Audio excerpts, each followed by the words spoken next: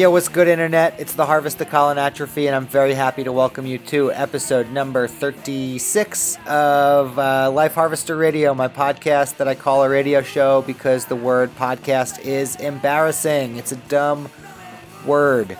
My guest this month is Atia Jones, a friend of mine here in Pittsburgh who is an artist working in Pittsburgh, though I hesitate to call her a Pittsburgh artist for reasons that will be clear to you if you listen to the show. We had a lovely conversation. We talked about race in America. We talked about being a New Yorker. We talked about gentrification. We talked about what it means to be from a place and what being from a place means about considering yourself part of a place that you moved to, aka the baggage of a New Yorker to feel authenticity. We talked about Pitbull, Mr. 305 himself. We talked about SUNY Purchase College.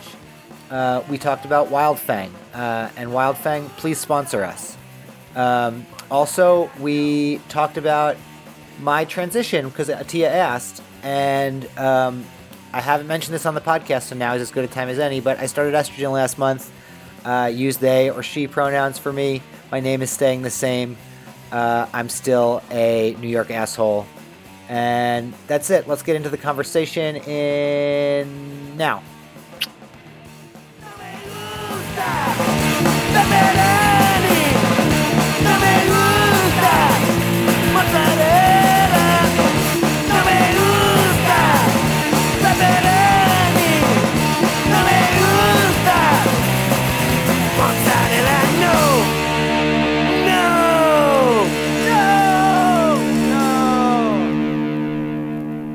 Well, I'm from Brooklyn, which is weird because normally I just say I'm from New York. Right. And I forget that New York is actually a giant state. In my brain, I'm just like, what do you mean? I'm from New York City, the only part that matters. Right. No, but I'm from Brooklyn. Yeah, that was like, I've had a few, I didn't move out of New York till I was 32. And I've had a few, minor culture shocks. Mm-hmm. I had traveled, so I knew other parts of people are passive aggressive in Berkeley. People are really polite in the Chattanooga or whatever. I knew some stuff, but the biggest one here was that when people ask me where I'm from and I say New York, they assume I mean upstate. Mm-hmm. And I have never been anywhere in the country or just hung around any part of the world where you say the words New York and people think fucking Rochester. Right. You know yeah, no, and that's absolutely the case where they start somewhere closer. It is, I feel like I've learned so much about ego and self-importance in the last couple of years and just being like, oh, right, there are things outside of my bubble. Mm-hmm. Yeah, I think the biggest shock that I had when I moved to Texas, because I don't know if I just had never talked about it before, or if I was just sober and out of New York for the first time and paying attention to conversations, but I realized that Murder, She Wrote wasn't the hot song at every middle school dance everywhere in the country. That was the most universal. I was every 8th grader did the Kid and Play dance to Murder, She Wrote. That is what, and it was by the time I was in 8th grade, that song already had happened. It wasn't it was a hit. It's a classic. Right. It just was that's just on at every school dance. And I realized when I left that and I think in a larger way, I realized that the amount that tropical or Caribbean culture had impacted my childhood in ways that I didn't even see just being in New York. It's people always talk about the sort of Jewish cultural influence in New York City, which is great. My Puerto Rican neighbor called her husband a schmuck all the time. You know what I mean? I love it. But I don't think there's as much discussion, and I think there's clearly a racist undertone why. But I don't think there's nearly as much discussion about the intense Caribbean influence on New York City culture. I've thought about it a lot recently. I have a friend who is still back home, and she texted me the other day that she was slamming some oxtail, and this is a white girl from Long Island. And I was like, how has the world turned out that I live in Pittsburgh and I'm dying for like oxtails and just every type of stew and beef patties and all of these things that were just like normal food, like everyday food. Right. How's it that I'm here unable to find any of this? Yo, have you been to Fireside in Wilkinsburg? I have not. Well, wait, the Fireside that's like behind the Target or it's like on Penn Ave in Wilkinsburg near like the Asian market over there. Oh, Like that's the kind real of one. main strip in Wilkinsburg. There's a fake one. Oh, There's like a really? Fireside Cafe or something that's behind the Target, and that's the one that I like thought people were talking about, and I was really worried. But I didn't anyway, even know about that one. The one in Wilkinsburg is tight. The oxtail's really good. It like falls right off the bone. It's delicious. I've They have heard. decent patties. I haven't had a good patty outside New York ever. Mm-hmm. But I guess I went to a couple places. I went to that one place by Onion Maiden that's like Leon's, I think it's called, and I was like sorely disappointed in my meal. There's a place not far from here by Badamo's actually that looks pretty legit, but I haven't been yet. I wonder what that spot is. I don't know what it's called. I don't know it. Anyway, we could talk about the 6 good restaurants in Pittsburgh all day, but yeah, it's dire here. I get my kicks. Yeah, you figure it out. But so you grew up in Brooklyn. Mm-hmm. What part of Brooklyn? I'm from Flatbush, so like being completely immersed in Caribbean culture. Yeah, for sure. But it wasn't something that we necessarily like appreciated. It was the nuisance, like hearing every reggae remix of like an American song that was the same version just put to a different beat, blasting through my kitchen windows. Like this is all the shit my mom would complain about. Right. And it's all the stuff that I'm like aching for. Just summer in general, I think should be noisy and chaotic in this way that you're just inundated with other people's culture. And it's awful when you're in it. But like this summer, just walking around and hearing so much like Bruce Springsteen and that like Americana version of summer just felt so foreign. Yeah, and like I like Bruce Springsteen just fine, but that's not what I want to hear all the time. Yeah, it's not the only version of being outside. Yeah, exactly. But yeah, what was you went to public school in New York? Mm-hmm. And I went to great schools. Yeah, where'd you go to school? I was very lucky. My mom, I have 3 older sisters, so I'm the youngest of 4. Okay. And my youngest older sister is 7 years older than I am. So it's 7, 8, and I want to say 10, I think. And they all went to schools that were bussed out, like they were bussed out of our neighborhood. Mm-hmm. So I didn't have to go to Erasmus or the other junior high school that was in walking distance. And so I went to really great schools. I did definitely suffer, I think, the cultural ramifications of being bussed out and going to like a primarily white school, which, stuff that I'm still working out now, where I'm like, oh, right, there's culture and race, and these 2 things are often intertwined, but very different. And so culturally, I grew up in a very like white setting. Sure. And it wasn't necessarily only white people, but my school situations were very culturally white settings. I went to IS 234 Cunningham for junior high, out in like, I don't know if it's, the neighborhood itself is like off of Kings Highway. It's not quite Sheepshead Bay, not Midwood. It's like this other thing that's happening that I never knew the name of it. Yeah. I didn't know a lot of neighborhood names in Brooklyn until the gentry came and told me that things were called things. Seriously. Yeah, no, that's real. I'm real. from Flatbush. What do you mean? It's just Flatbush. And they're like, yeah, but Kensington or Ditmas Park. And yeah, Flatbush is just like, huge. What are you?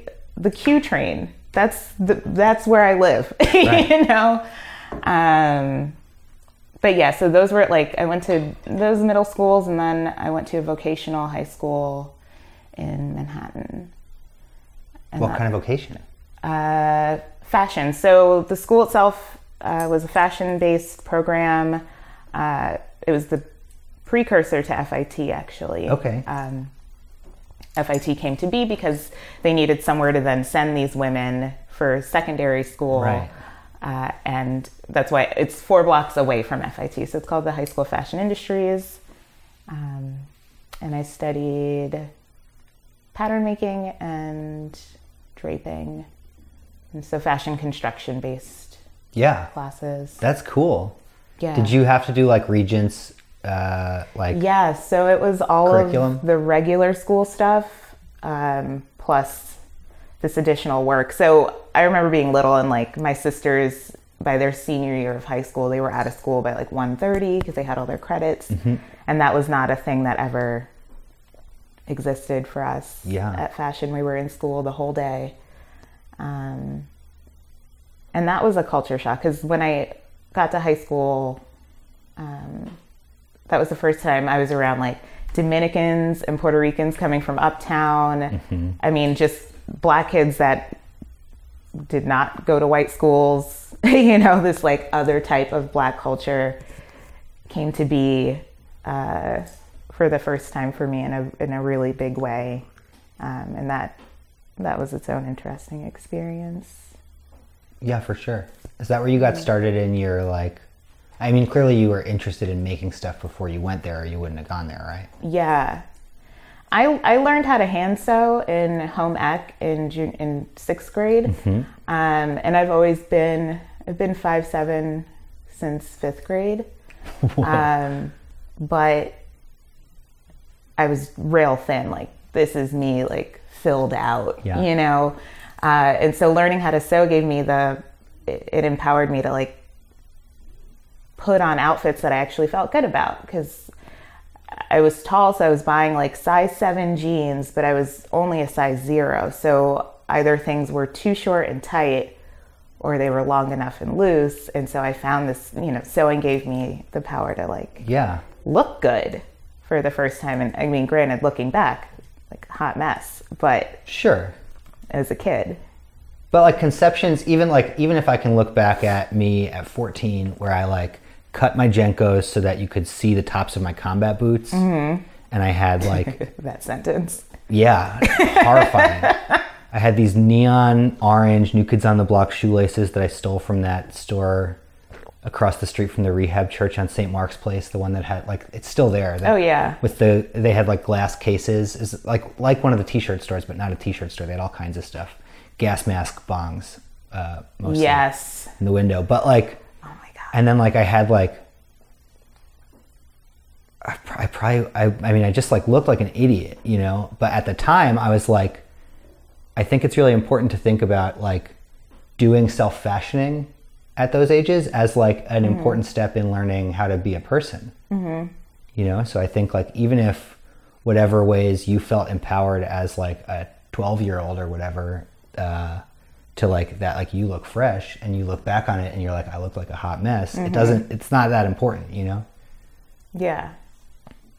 Yeah. I definitely, like my mom always dressed us really cool. Fashion has always been very important to me in regards to self-expression. And I feel lucky to have had that in my life from the jump. Yeah, for Like sure. my mom was cool. My uncle was an artist. He was cool. My grandmother was a total Betty when she was doing her thing. My grandfather was sharp. Like I come from a long line of just like great dressers. Yeah. But yeah, I got to do fashion in junior high school, or I learned how to sew, ceramics, as well as photography. And then I went to this completely arts-based high school. Right. Hung out in like Union Square a lot and was just always exposed to the cool things happening. Yeah.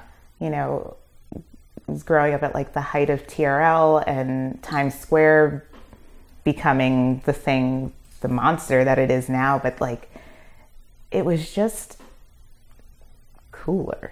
Yeah, Times Square was weird. Times Square is weird and cool, and like TRL happening and knowing that every celebrity was just 40 floors above you. Yeah.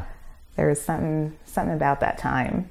Yeah, and it's still kind of weirdly grimy in Times Square, but like it's hard. I feel like for my conception of Times Square is like that Disney store went in, and then it felt like there was this big shift. And it might just be because that's when I had started doing like anti-globalization protesting as a teen. So I was like, that was like a thing that I protested. But it seemed like that was like a big deal, where it was like prior to that, because the Disney store going in required making it more family friendly, which required like shutting down all the theaters and like kind of cleaning it up in that Giuliani way that is deeply fucked up. But tell me more about your mom and your artist uncle. Ooh. We don't have to talk about that if you don't want to. No.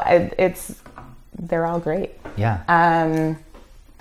So my uncle, his name is Mashindo, and he is a illustrator, a painter. He has done a lot of, like Black superhero based work, and is well respected in the comic book scene. But I grew up in a house full of his paintings. Yeah. And going to his studio as a kid and just watching him airbrush, because he was really been into airbrushing in the 80s and 90s. And so I've always had exposure to the idea of the arts being a way into the world. And to my mom's credit, I thought about this a lot when I moved here. I met a lot of people of color who would talk about certain spaces and they were like, that's not for me, or, like, oh, I always think about that place, but that's for white people, or whatever it is. And Sure. There's a certain limited tone that I was hearing for the first time that I've never really, that I wasn't raised with. I've always been like I'm going to go anywhere and do whatever I want kind of person, because I don't know, it just never dawned on me that a place could be not for me. And I owe that to my mother, who, I've never thought that there was anything I couldn't do in the world. Right. She let me try anything and be whatever person I was going to grow up to be. Because I don't think I ever came across as like a high risk to her. Sure. Like she knew I wasn't out doing weird shit. It was just like, working at Teen People and hanging out in the park. I didn't do I wasn't a bad kid. But she definitely let me know that I could like go out into the world and do my own thing, which I'm grateful for. Yeah, it's so rare. Yeah, I'm thankful for that. And I think that, like I've asked my mom what she would have done with her life if she didn't have kids. Because I always expect that she's going to say some like big grandiose thing, and she's just like, I don't know, I always wanted to be a mom. And that level of knowing that was enough to satisfy her makes me feel okay with all the willy-nilly shit that I do, because sometimes I feel like I'm disappointing, or like I should have done more by now. I'm like, no, her dreams are fulfilled. She gets to be a mom and she's a mom forever now. Right. You can't hand that back in. So I don't feel so badly for being this windy artist type. Yeah. My mom, my parents met in college, and my mom had like all these professors kind of begging her to go to grad school. And I oftentimes wonder like what her life would have been like if she had pursued her like pretty intense, unpolished intellect. Because she's so fucking smart, but she was just like, yeah, I just always wanted to be a mom. Like it didn't feel like it felt like a choice, obviously, that I got to make, but like it didn't feel like a hard choice. It was just like, this is what I want. And I think for a while I was like, I thought that was weird, or I was disappointed by it or something. But there's something really beautiful about that she just was like, this is what I want, I'm going to do it. And then she did it. Like, that's so tight. Right. And probably puts her, or your mom, in a position to be like, well, I did what I want, and now I want these children. Like, And especially if what she wants is to be a mom, part of being a mom is like, let your kid fucking live, you know? And God, that's really wonderful. You mentioned that it almost felt disappointing to you. Mm-hmm. Why is that? I think there's like contending with some types of like residual second wave feminism, where it's like that shouldn't be something that someone wants, you know? Where you feel like they should have wanted more. Yeah. Right? Yeah. Like she should have wanted, not that like, it's like, I can't feel like the patriarchy robbed my mom of a life if she has the life that she wanted, you know? And it's like, it's hard to, you know, I was reading a lot of like, and I'm talking like as I was an adolescent when I felt that, like a little disappointed about that. But I was reading a lot of like Valerie Solanas and like Andrea Dworkin and shit. And I was just like, no, like this is like, women are at war with the patriarchy, you know? And it was weird to be like, it's actually just like, this is what my mom wants and it's what she gets. And there needs to be a feminism that is inclusive of that desire also. Does that make sense? No, absolutely. I was just curious on your take, because it is, I think that at least for me, that was a natural response to be like, what? But what about your dreams? But to have that approach is to say that like, I am not satisfying enough. You know, my existence isn't enough for you, Mom, which is its own spiral of self-actualization and again, ego thoughts. Yeah, for sure. You know. Did you like? Was your uncle around a lot besides just having his paintings in the house? Like, did you interact with him or go to his studio or anything when you were a kid? Yeah, my uncle was around a lot. I grew up a lot with my. It's weird. I have been thinking about this recently. My memories of my mom are really strong in my teenage years, like once I started going to school in Manhattan. But the years before that, I'm like always with my sisters and with my grandmother a lot and just kind of like at my friends' houses. And I wonder where, like, because I know my mom was working a lot. But anyway, I'm like in my own tangents. So I'm just like, where the hell was this woman? She's probably at work all the time. Yeah. But I did get to hang out with my uncle a lot. And he was also like the first person that exposed me to house music. And he's a very Afrocentric man. I mean, he was born with a different name and changed his name really early.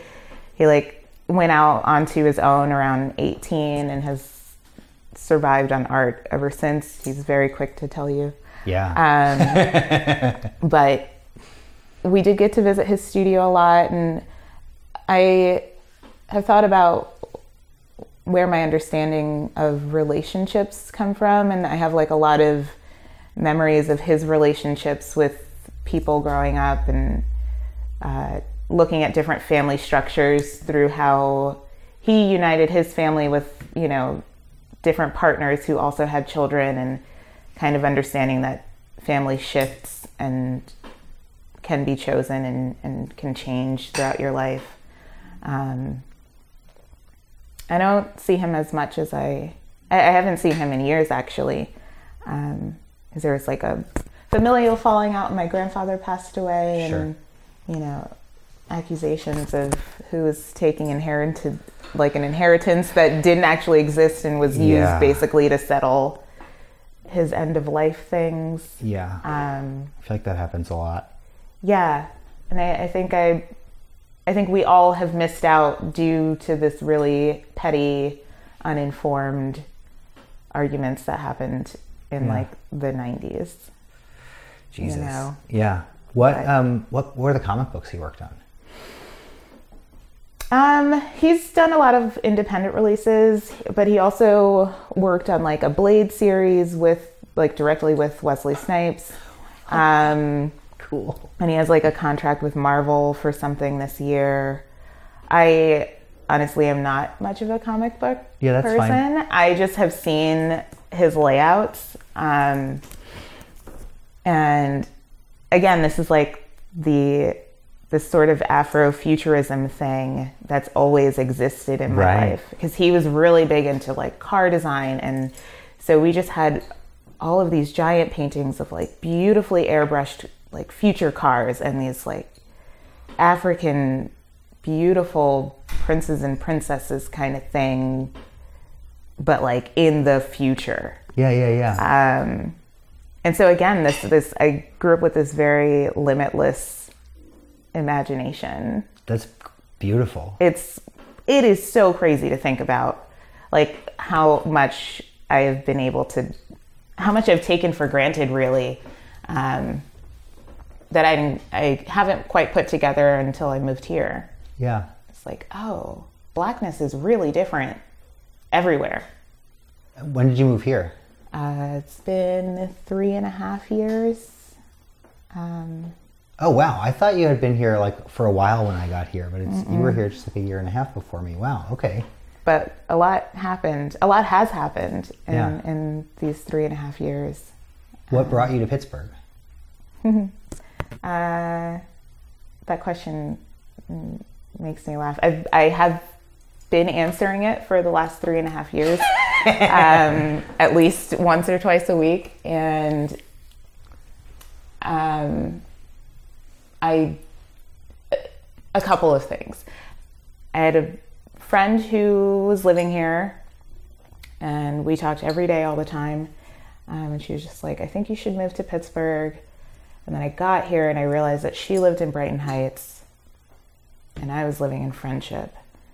And those two neighborhoods are nowhere near each other. I don't even know what Brighton Heights is. Yeah, it's like down 28. There's like a red, white, and blue out in Crafton, which is sort of... Oh, I know that thrift store. It's just like somewhere, I don't know. It's over there. It's like, it's over there. That's a whole other world. And I moved here and I realized that I didn't know anybody in the city. I had one friend, but she was kind of far. And and so I got here and I was kind of by myself. But she was a part of that catalyst. And then I had also done a couple of other residencies in 2016 and remembered that I could leave New York. Right. You know, I'd forgotten and was in that hamster wheel of just like working in the service industry and working to pay rent and then just being in bars until 4:00 in the morning. Because what do you do when you get off of work at 2? Yeah. And then I left for a month for the first residency, and it was the longest I had been out of New York since moving back from living in LA in 2009. I was like, oh, right. I can do whatever I want. I forgot. Yeah. And it's something that I'm pretty passionate about still. Doing whatever you want? I can do whatever I want. Yeah. And it's hard working for myself and figuring this stuff out and knowing that I'm just going to keep fucking it up because I'm not very good with a schedule and like getting on a routine. And it's part of what I like about this freedom, but it's also a hindrance. It's very daunting. Yeah, especially as like a depressive person. If I don't have a reason to get out of bed, I can just be overwhelmed with the sadness. Oh, girl, yeah. You know? So that's its own bubble. Yeah, for sure. You know? So there's plenty of time in between Fashion High School and moving to Pittsburgh. What happens after high school? Did you go to college?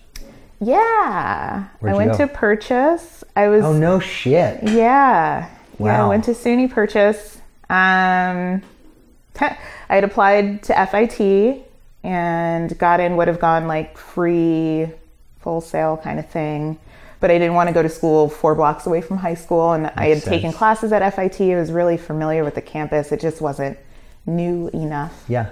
I had applied to Fredonia and they wanted a second part to the application. And I was a lazy high school asshole. Sure. And I was like, don't feel like it. So I went to Purchase and I had never been there. Much akin to moving to Pittsburgh. I hadn't been here. And I was just like, well, sounds good. I'm going to go. And I was a new media major, which at the time meant nothing. Right.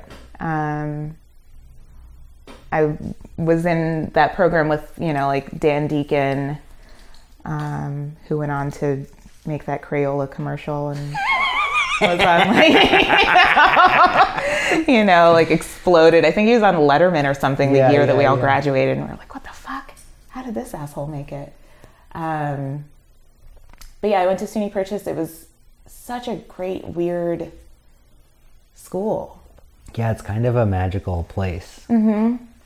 Yeah, having like 2 music venues on campus, and we had like a co-op.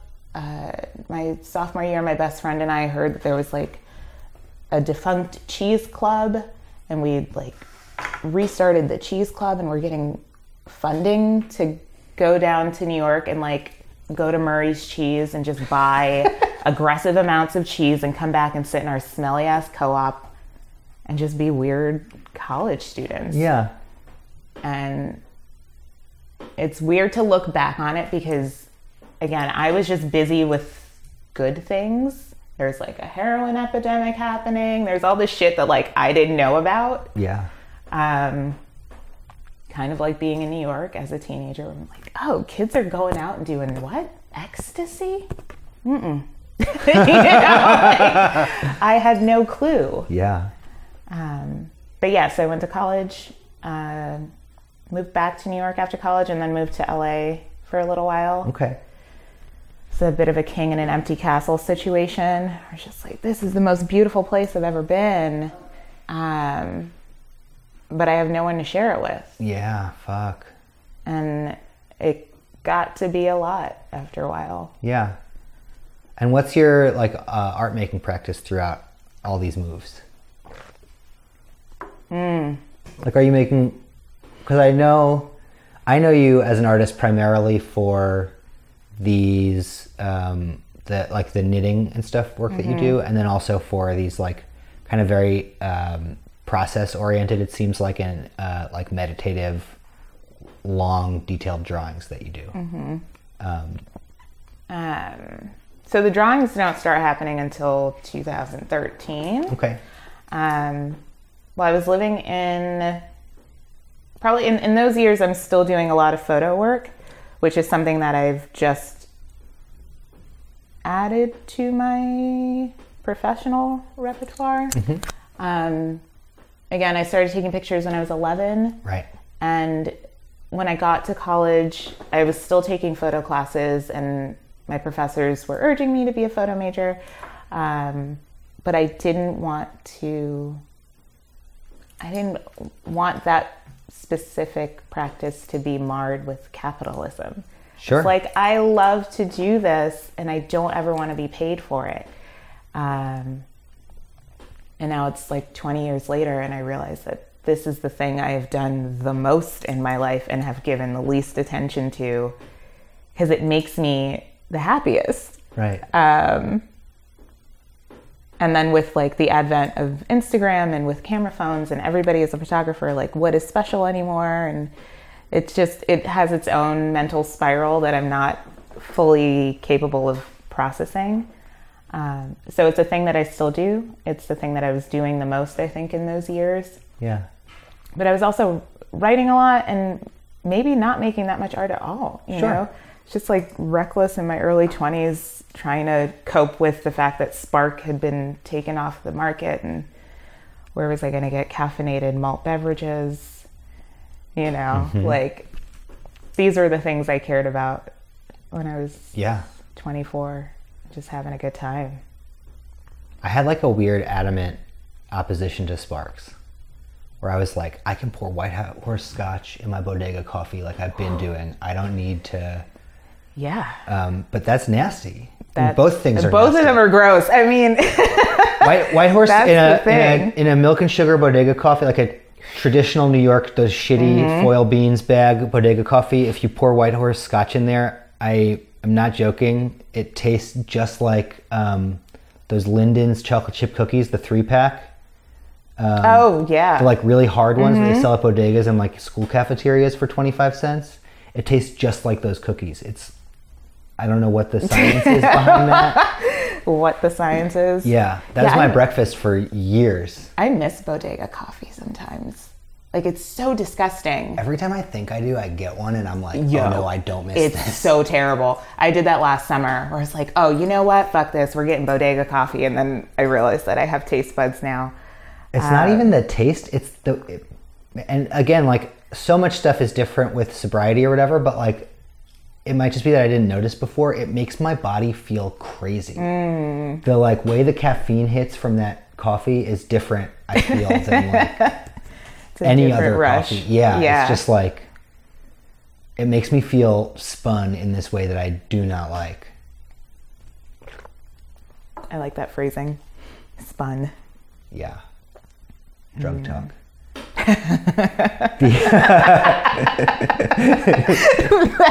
That eye contact.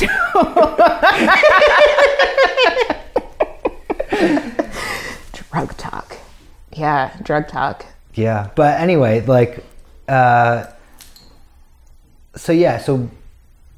Purchase, you're just wilding, eating cheese, having wilding. Fun. So much fun.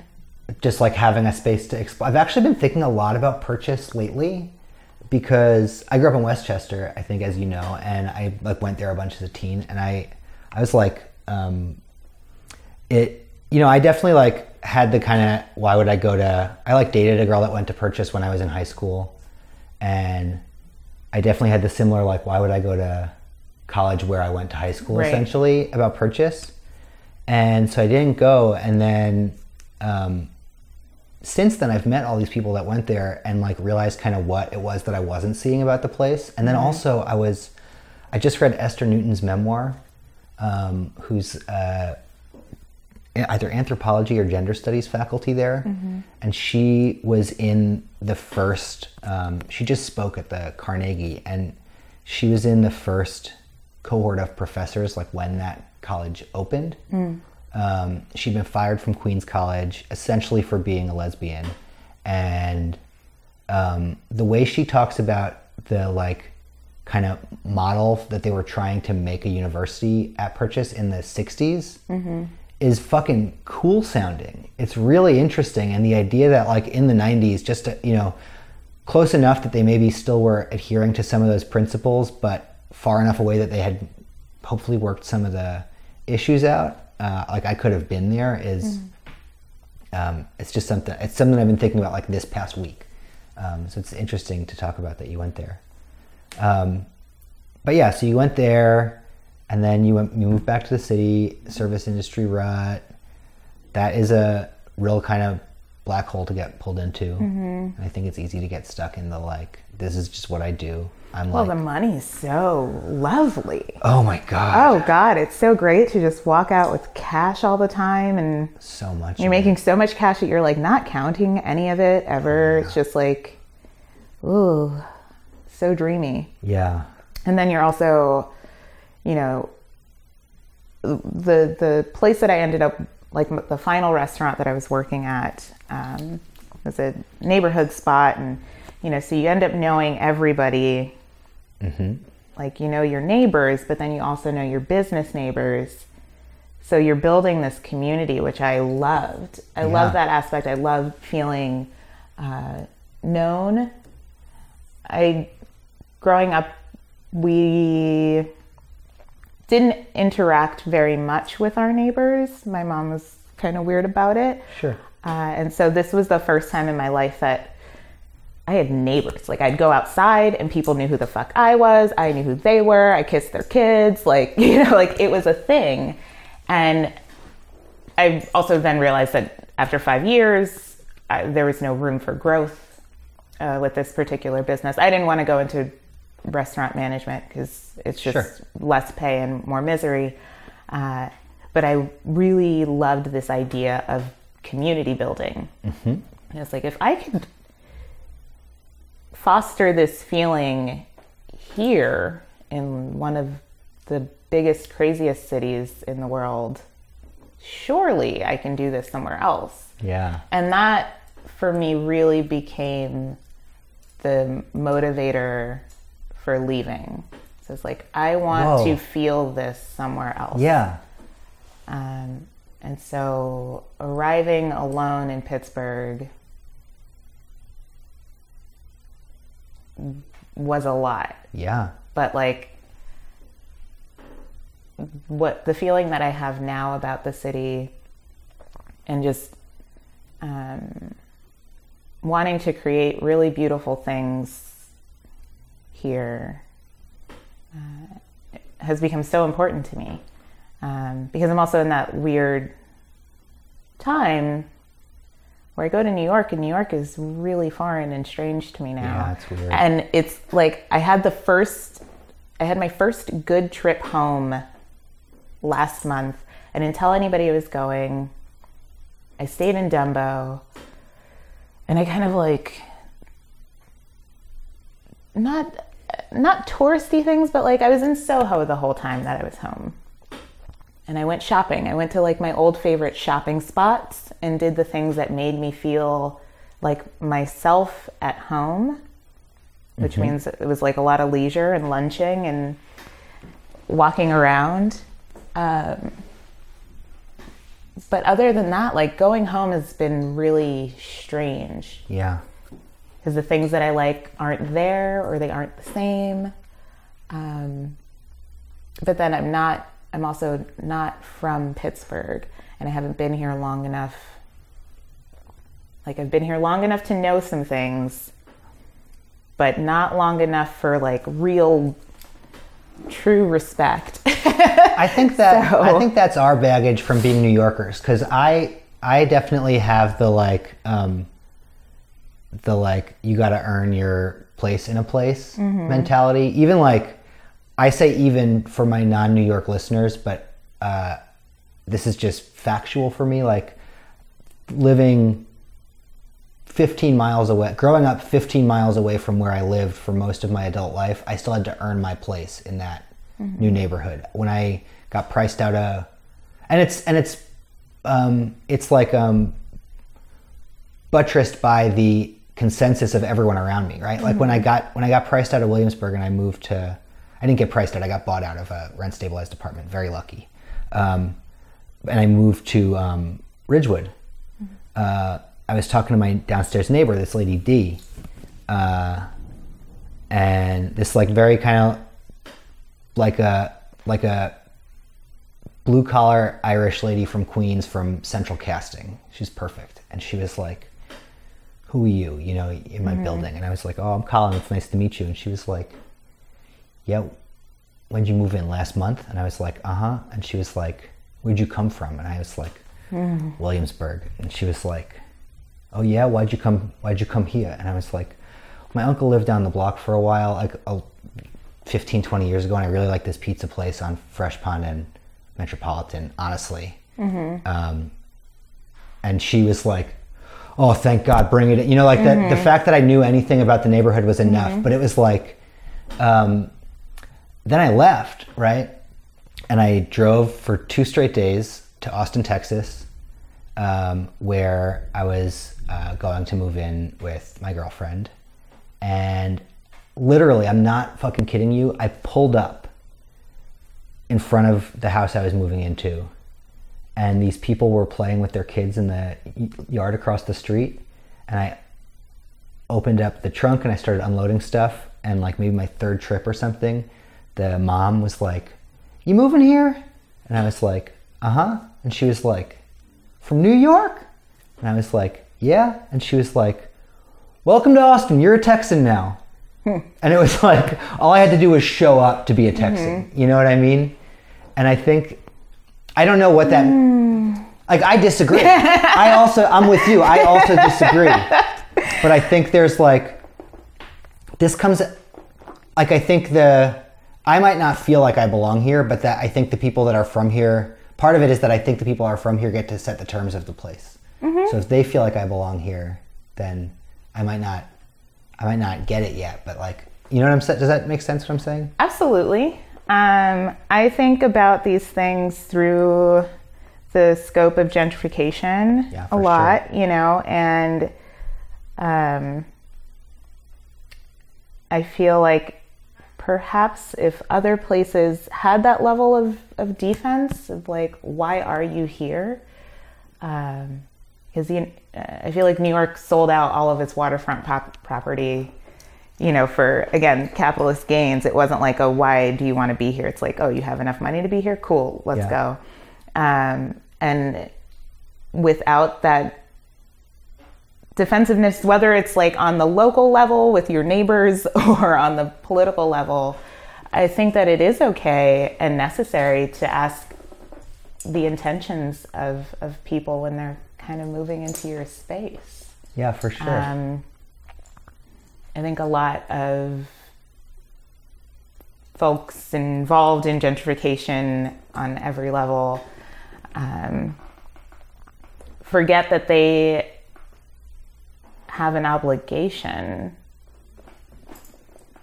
You're getting cheap rent, sure, but like, what are you doing for the community that you're now a part of? Are you calling the cops on them? Right. Because they're too loud? Sorry, you moved to this Puerto Rican neighborhood. Like, yeah, for sure. This is what we do. We make noise. Yeah.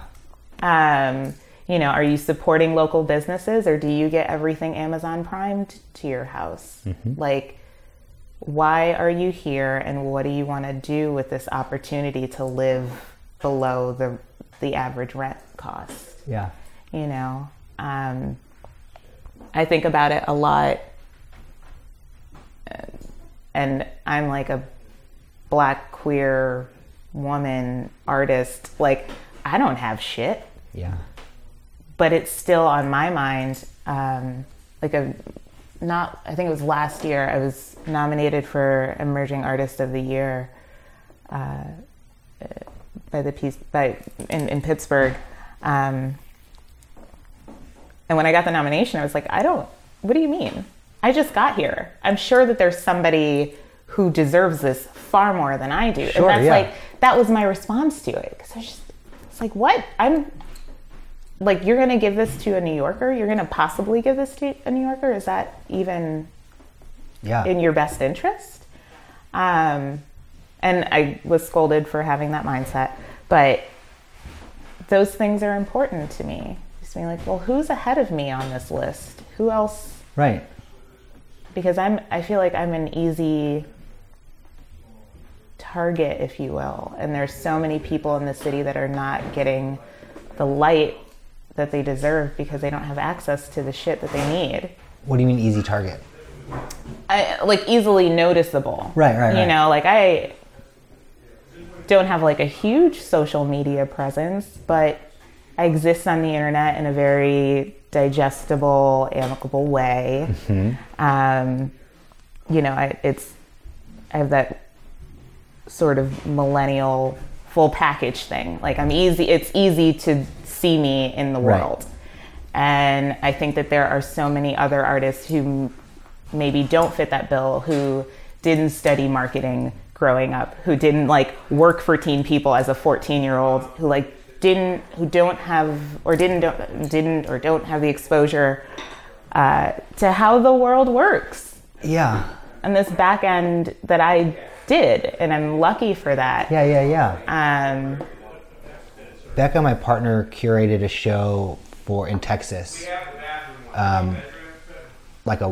years ago for Latoya Ruby Frazier, the photographer from Braddock, and they've been friends ever since. And right when we moved here, we went to go see. Latoya did these two events. She spoke with Fred Moten at that church. I was there. Yeah, it was amazing. And then she did this thing at the the August Wilson Center. That was her and this woman from Homestead who was like a factory worker at a steel mill for her whole life. Do you know what I'm talking about? She's a photographer. And was talking about her whole, this is what I'm thinking of when you say people that don't have the marketing, a woman like that who's like in her 50s or 60s and has been grinding at this artistic practice with, and like might be kind of rudely classified as a folk artist or something because like people don't, because she didn't go to school for it or whatever. Right. But like, yeah, no, I think that's a really That's a really good point. That's really interesting to consider, that like, who are the people? So have you been trying to find who those people are? I think it's starting to happen a little bit organically for me, and it has been that way. There are people in this city that I really, really admire. Like, I geek out every time I see Alicia Wormsley, and even though like she is one of the most down-to-earth people I've ever met, I still really, I get so excited just to see her and understand that she is out in the world making art for me and for people who look like me. I get really excited about Vanessa German's work. You know, there are other people that I like can't think of right now, but other Black, I don't want to call them my contemporaries because they're on another level than me. Like, they're just people that I admire. That's just like, holy shit, I'm so thrilled that we're all here, because a lot of people do leave the city. Right. You know, a lot of Black people will get their educations here and then go somewhere that is a bit more welcoming, and I can fully understand it. Wasn't Pittsburgh just rated the least hospitable city for Black women in America? Mm-hmm. It's exhausting. Yeah. Like, I slept all day yesterday, and it's not a physical exhaustion. It's just mental exhaustion. It's being really tired of people being surprised at how educated you are or how eloquent you are. Mm-hmm. Just having to explain that, or even just the explanation of why I moved here, which was really jarring when I got to the city, because so many people were, you know, they're like, you moved here from New York? And I'm like, is it that shitty here? Like, should I be alarmed that you are, like, what's happening? What are you telling me through the amount of shock you're exhibiting? Why wouldn't I have moved here? Yeah. And then also the concept that, like, I must have moved here for a reason or for a purpose. Mm-hmm. Could I not have moved here to live? Right. Just to see what living is like somewhere else? I think, but I also think that is attributed to the limits that people have on in their own lives. It's like, well, why would you uproot everything you know to go live somewhere where you know no one? Yeah. And I realize now that sounds crazy. Sort of. But it's like, it's just the thing I would do. Right. Yeah, when me and Becca first got here, we still have Texas plates on both our cars. Mm-hmm. And whenever we were at the dog park and people would see the Texas plates, they would say, oh, when'd you move back? And then we would say, we have never lived here before. We just got here. Mm-hmm. And they would go, why'd you come here? Mm-hmm. In this way, that was like, I think part of it is the conception of people from here's conception of here as like, I saw a dude in Bloomfield wearing a shirt that said, Manhattan, we built it, they live in it. I'm very exposed to the what Pittsburgh makes, the world takes. Yeah. Phrasing. Yeah. And Pittsburgh has like a self-esteem abandonment issue that like the city needs a full-time psychiatrist for. Where I'm like, baby, I'm so sorry that like somebody did this to you. Yeah. But like, I didn't come here to take everything and leave. I'm sorry that fucking Henry Clay Frick hurt you. It is hard because, again, like, I understand it, and that's the defensive tone, right? Of just being like, well, many, many moons ago, through action, people told us that this city wasn't worth shit. Mm-hmm. And so even though I think it's great, the world has told me that it wasn't. So why are you here? Yeah.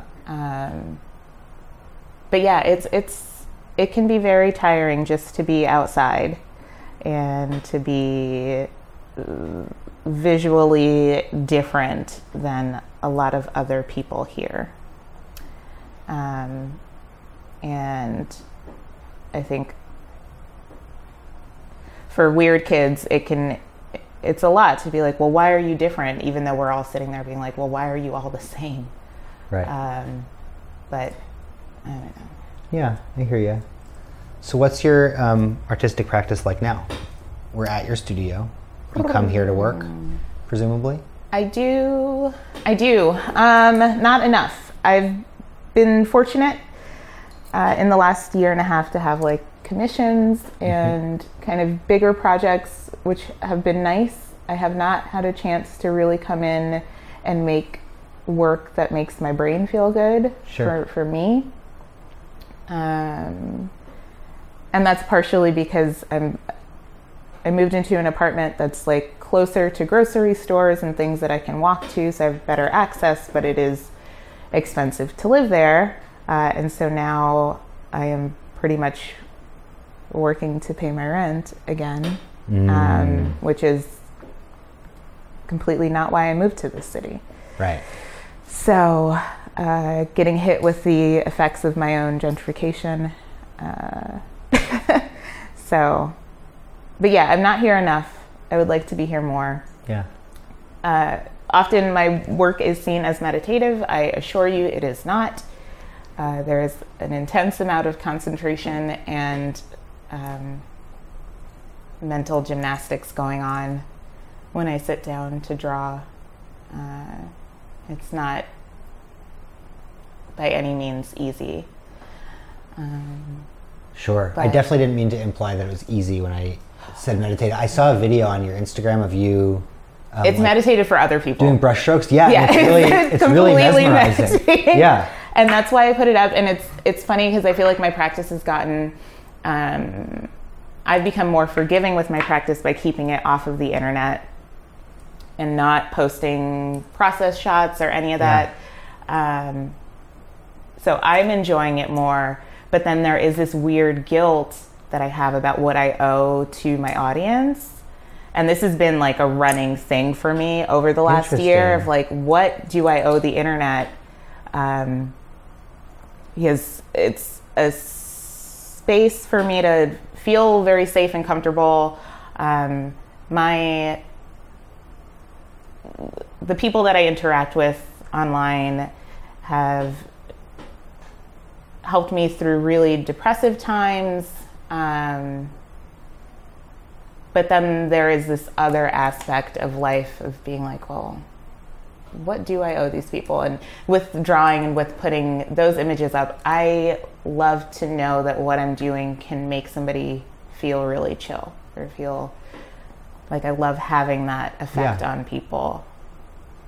But then there's the other side of life where this is my basis of income, and I have to consider how much shit I'm giving away for free.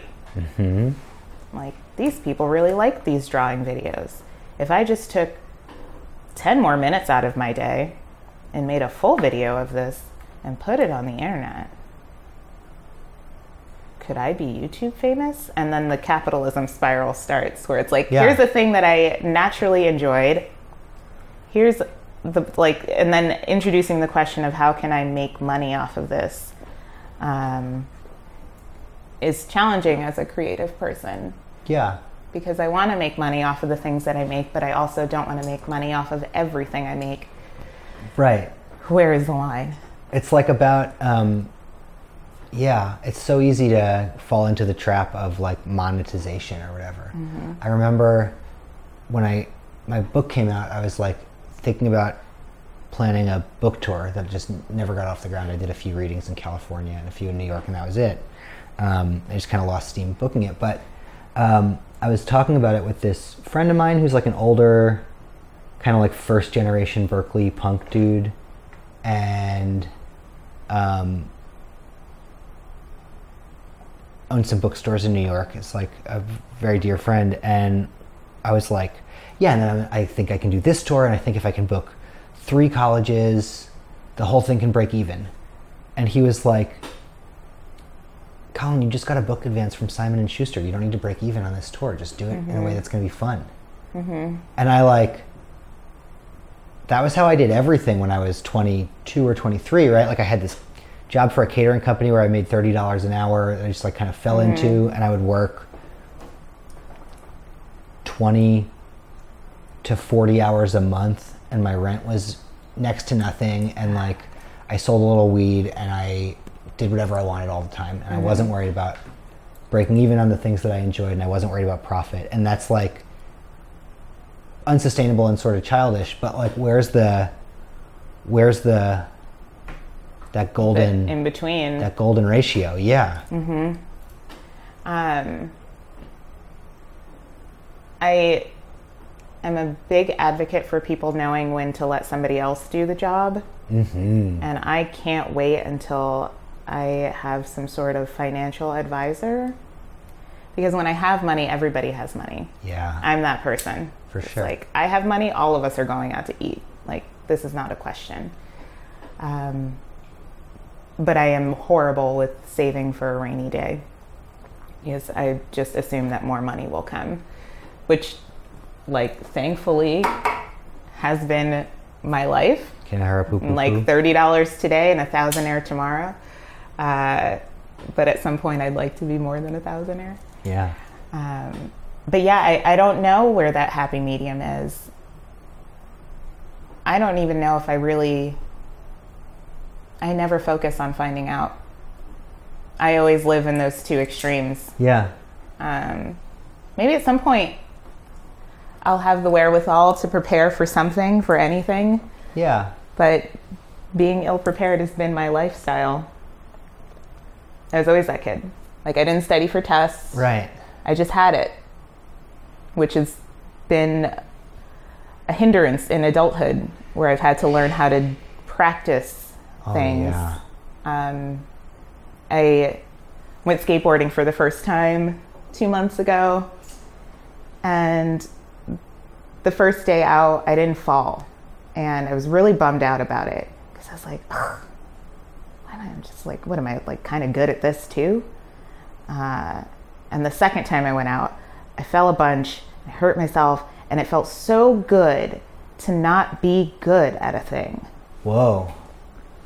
And I'm sure that that's gonna like piss somebody off. But I've been good at a lot of fucking everything that I've tried. And it's a gift in some ways, but I'm a jack of all trades, master of none. Like, there's nothing that I do exceptionally well, because I'm just kind of good at everything. Sure. And feeling, and going out and skating and like hurting myself and not feeling good made me feel really human in a way that I don't experience all the time. Yeah. That's interesting, because I feel like I had a similar, like, didn't really have to try to excel youth. But the difference is that as I got older, and part of it was that, like, at some point I kind of subconsciously stopped trying new stuff, because I was like, oh, I don't have to find out. And then, like, I also just like found stuff that I liked, which was doing drugs and being drunk.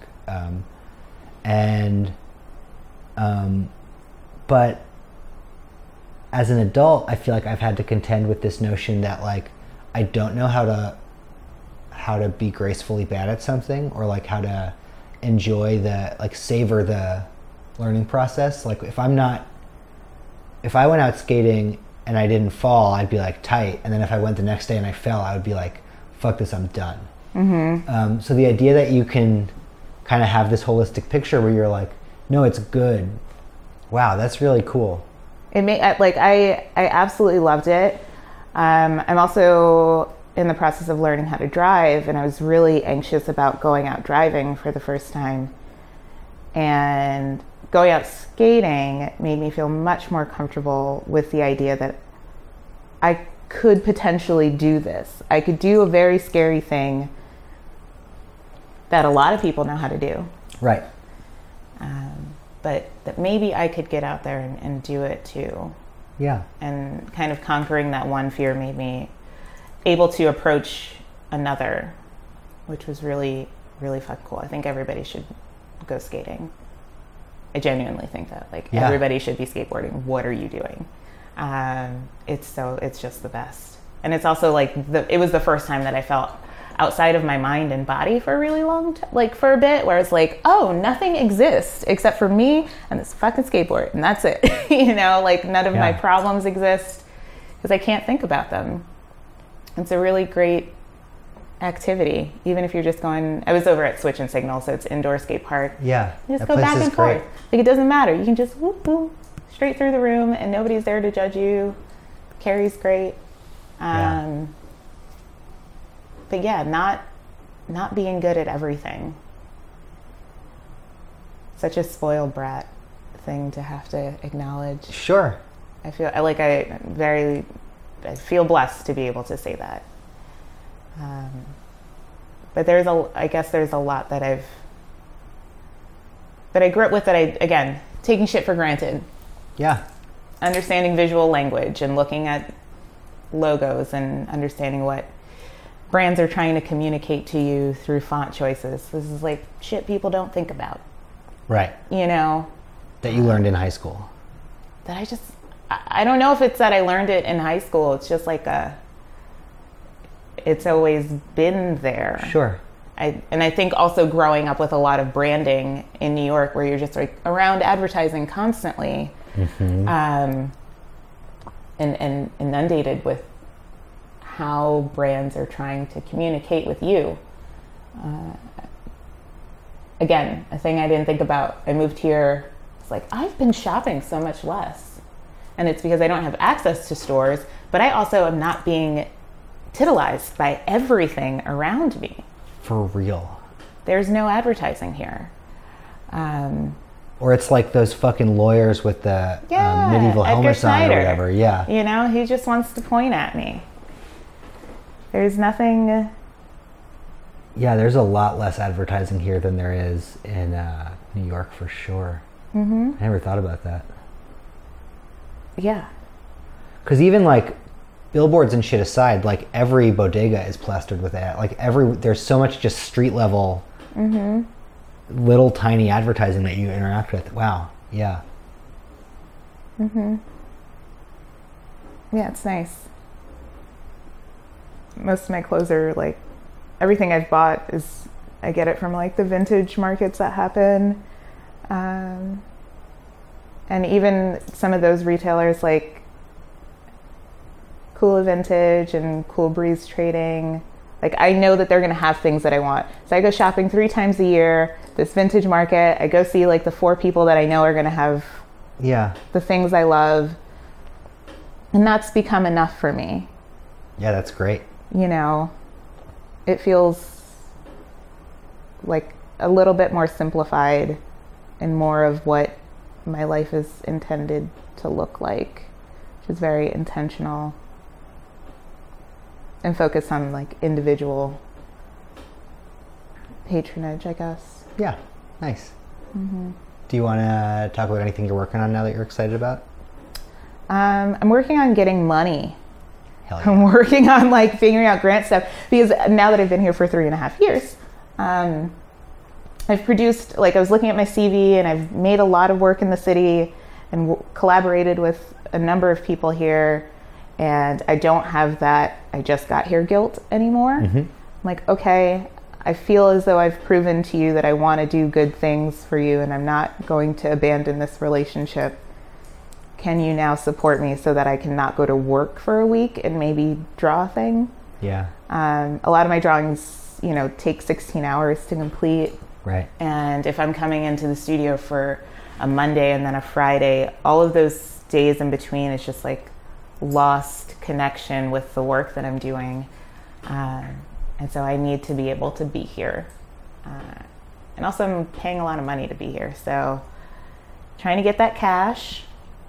I have a couple of other installations that are going up later this year, and then solo show stuff next year for June 2020, and a group show in Grand Rapids at the Urban Institute of Contemporary Arts with Marley Grace and other artists that were a part of the residency program I did out there. Oh, nice. And then something in LA that's still tentative. So everything's like kind of nascent and weird. Yeah, I'm just for like, sure. Give me money. Nothing is concrete. I just want to make artwork. I also love the idea of talking to people like between things. Like I like the idea that like there's these, fallow isn't the word, but there's these moments where it's like there's not something to promote. There's not something to that you got to hype up or whatever, but you still have this like kind of daily or weekly or monthly or whatever practice that is like kind of become integrated into your life. And I think that's really cool. Yeah, it's weird to still have value without promotion, which is, again, like Instagram culture life where you're just like, what is my worth if I don't have a photo to talk about? Yo, right? I was going to say, like, the way that you talked about feeling like you owe stuff to the public or whatever on the internet is like the inverse of what I feel, where I'm like, if I don't like feast upon the sort of vaguely anonymous affection and support of these people every so often, then like I am like I will be, it's like I feel like a vampire where I'm like I need to put something out there so that like people can give me this thing that I need, which is to be told that I'm good or whatever. It's just, I feel like we have a lot of the same impulses and then different frameworks for how we view them, which is really interesting. Yeah. The internet has given me so much. Right. But at the same time, I've done a lot of like vulnerable posting, and earlier this year that really hit a wall. I posted about just like cultural exhaustion, and it was a post that like was reposted a bunch and got over 700 likes, and I never really experienced that sort of thing. And then I felt that rush of like, well, what do you post next? And once I started feeling that weird internet pressure, it's like, oh, I got to get out of here. Yeah. And so I took a couple weeks off just because I didn't want to feel obligated to the internet. But also my audience is a lot of white women from wherever. And as much as I felt like I was doing the right thing in posting my feelings about this, I also was doing a lot of unpaid labor, and a lot of my internet life has been unpaid labor informing white people of my experience, which, again, gift and curse, right? This is the duality. I tell you about how I'm feeling, and then it opens the white eyes to be like, oh my God, I would have never seen it that way. And I'm like, of course not, because you are a white woman. But that's not my job. But if it's not my job, whose job is it? Where are those people? Yeah. And so it's a weird, the white lens through which my world exists is very, very fucking strange. Yeah. Here I am being a part of it. Yeah. I mean, that's the weird thing. It's like so many of my friends throughout my entire life have always been white, and now I'm in this strange space of really needing Black existence and not knowing how to connect to it because I've spent my whole life on the other side of it somehow. Yeah. Like I've been drowning in Black hair care videos, and the other day I realized that these are just videos of Black women sitting alone, making themselves beautiful. And I could just watch this shit all day. I'm like, this is, like, now that I am outside of Little Caribbean of Flatbush and off of the A train and not really seeing Black people on a daily basis, I inundate myself with it on the internet. I listen to more rap music than I ever have in my whole life. Whoa. Like all of this shit is like, now that I'm not in it, I'm so thirsty for it. Yeah, that I've like become blacker than ever before through putting myself in this city where I'm just like, oh God. Oh, there's a lot of shit that I didn't realize I was doing, or just a lot of cultural aspects of my life that I didn't realize I was tapping into until I was tapped out of them. Yeah.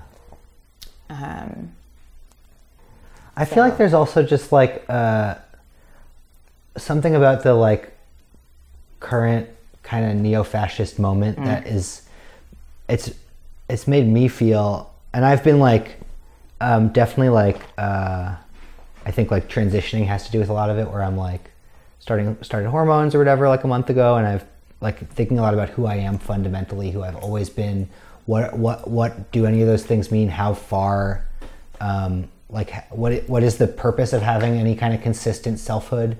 But I have been thinking and feeling all types of way about being Jewish lately in this way that I have not really in a long time. And I think part of that is being older, but I think I'm only thinking about it right now in this conversation, but I think part of it is also this like a response to this kind of cultural moment where I'm like, yeah, I want to put a mezuzah on my house so I could like kiss it when I walk inside, but also so that my fucking neighbors know that I am a Jew. Like, and I'm sure I live in Swissvale. It's real nice. It's a pretty diverse little community there. It's real tight. I'm sure none of them care, but there's this like sense where I'm like, no, this is who I am and you need to be okay with it. And I feel like obviously like Jewishness and blackness are very different. I'm not trying to equate the two. No, but still widely hated groups, right? You know, like, please. No, as I am thinking about that even in like my very large earrings that I've become known for wearing. Moving to Pittsburgh in 2016, post, you know, like right before the election, and then the election happened. Yeah. I had just shaved my head that summer. I had already had short hair, but never like just completely buzzed off. Right. And I started wearing really big hoops around that time, and they just got bigger and bigger because I didn't want to be mistaken for a black man. Sure. In the street at night, which is such a horrifying thing to think about. Yeah. It's like, I need some indicator for the outside world to know that I am not a black man. Right, because you don't want to be like the recipient of violence. I just don't want to be shot while I'm trying to walk home, which is its own horrifying thought. It's fucking awful. And I have some earrings that I make, these hoop earrings that I wrap, and a lot of people have asked me to make them for them, and I'm like, I won't do it. Right. Because the reason I wear these earrings is not for you. Yeah. I'll make these for black women or for whomever POC that wants them, but like, white lady, this isn't for you. Because they have a signifier for me personally. But they're also, it's a part of this like urban aesthetic, right? This like 90s black aesthetic that I've just fallen so deep into. Did you ever do the Janet Jackson, put the key in there? I have not. I don't wear favorite dangles. No, but it's I like do have the hoop. Yeah, with hoop the with the key. Yes. Yeah. That's what I'm talking about from Poetic Justice. I was thinking about like Queen Latifah did that too because her brother died in a motorcycle accident and she used to wear his key earring. And yeah, just thinking about the ways in which hip hop influenced my life and seeing black women growing up. There are just so many things that I didn't realize were affecting me. And growing up in a house full of women that were just powerful and amazing, it never occurred to me that my life could be in danger for these very same factors until I got older. And, you know, going outside is still an uphill battle. Yeah,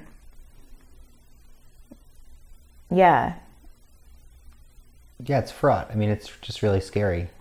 to how violent the world can be.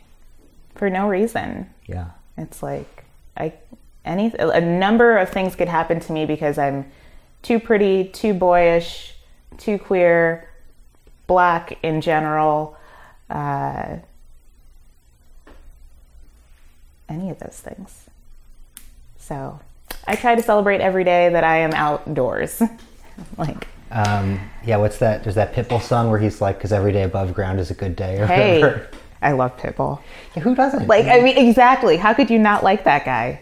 He's just rich as fuck and just loud. And so Miami, too. Miami. Mr. 305, God bless him. Miami, I've never felt uglier in a city than just being in Miami. Holy fuck. Yeah, what a place. It's outrageous. I was just like, I don't belong here. I legitimately don't belong here. There are parts of Miami, like Edgewater, that I think are pretty chill, but man, South Beach. Oh no, it's not for me. I'm just a monster in that city. No. I don't know who that's for. I'll be in Hialeah at the thrift store. You know what I mean? The great ceviche. Yeah. South Beach is amazing ceviche. Cool. Well, this feels like a good kind of right wind down crescendo. Yeah.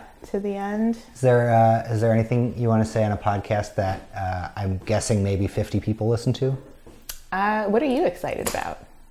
Oh, I'm excited about. I'm excited and very scared. All of my feelings right now are about transition and like being a woman in the world and what that means, because that is something I've like. I mean, depending on how you conceptualize it, like I have been a woman in the world for as long as I've thought about it, or I've just started when I started hormones, or I started hormones and I will soon be a woman in the world. You know, it's like I don't really know, but I'm excited about a lot of stuff around that, like around dress, around like maybe figuring out that I'm a butch, like because I think the ways that I was like an effeminate man do not translate to like me being an effeminate woman. Like I think I just wrote a thing where I was talking about like my conceptions of butch identity that I related to as a young person being, I think the 3 examples I used were like Graham from what's her name? God, I can't remember the actress's name now. That fucking whatever. The like long hair butch from But I'm a Cheerleader. Queen Latifah in Set It Off, and I think Eileen Miles' posture on the cover of Cool for You, where she's like sitting in that chair like this, and I'm just, I think I've been thinking about that a lot, and I'm really excited to like continue to dress like a Wild Fang model, but like actually be a lady. Oh my God, when Wild Fang like jumped onto the scene, I was so pumped. Oh my goodness, are you kidding me? Yeah. It's like, those clothes look like they're for me. Give me a cute cut jumpsuit. Yes. I want just a hint of my butt to show. I want not a slim leg. You don't want a tight leg on a jumpsuit. I mean, some jumpsuits you do, but like, just like moderately tapered. But I don't want that big, the Dickies painter suit from Home Depot style where it's just formless. Like big bud press too. And I will tailor your jumpsuits if you get them to take the leg in. Oh, nice. Should you need that service. Thank you. I just did it for someone else and it's important, so. Yeah. Cool. Thank you. Yes. Great. This was wonderful. Yay. Yeah. All right. I'm going to stop. Yep. I knew my rent was going to be late about a week ago. I worked my ass off, but I still can't pay it though. But I got just enough to get off in this club. Have me a good time before my time is up. Hey, let's get it now. I want the time of my life. It's worldwide. Oh, baby. Ooh, give me the time of my life. Neo, let's get it. This is the last $20 I got, but I'ma have a good time ballin' in that. Tell the bartender, line up some sides, cause I'ma get loose tonight. She's on fire, she's so hot. I'm no liar, she burned up the spot. Look like Mariah, I took another shot. Hold her, drop up, drop it like it's hot. Dirty talk, dirty dance. She a freaky girl, and I'm a freaky man. She on the rebound, broke up with an ex, and I'm like Rodman, ready on deck. I told her wanna ride out, and she said yes. We didn't go to church, but I got I knew my rent was gonna be late about a week ago. I worked my ears off, but I still can't pay it though. But I got just enough to get off in this club. Have me a good time before my time is up. Let's get it now. Hey, thank you so much to... Has my A changed since I started watching The Sopranos? Can a long-term listener tell me? Because I've been watching The Sopranos, and maybe I did that A the same every time, but I think I sounded just like Paulie Walnuts just now. Listen, anyway, more importantly, arguably nothing is more important than me finally watching The Sopranos, but, you know, thank yous are in order to a bunch of people. Thank you to Atia Jones, my guest. I will put a link to her website in the episode description so that listeners can click that link. I'll also put a link to my Patreon. Subscribe to that shit. Thank you as well to La Cara Occulta, the band that did the theme song. Thank you to Pitbull and Neo for writing this song. I think about this song a lot because I don't know why, but that part where Pitbull says every day above ground is a good day. This is gonna sound fucking crazy, but every time I hear this song, I picture Pit like a post-apocalyptic situation where the sun has become poisonous to humans, and everyone's living in caves, and then Pitbull is like trying to rouse everybody to like go up to the surface, and he says every day above ground is a good day. This is fucking nuts, right? Anyway, I like it, and I think. I don't know, that's it. What else do I have to talk about? Fuck ICE, free Palestine, no cops, no creeps, peace in the pizzeria. I'm out. This for everybody going through tough times. Believe me, been there, done that. But every day above ground is a great day. Remember that.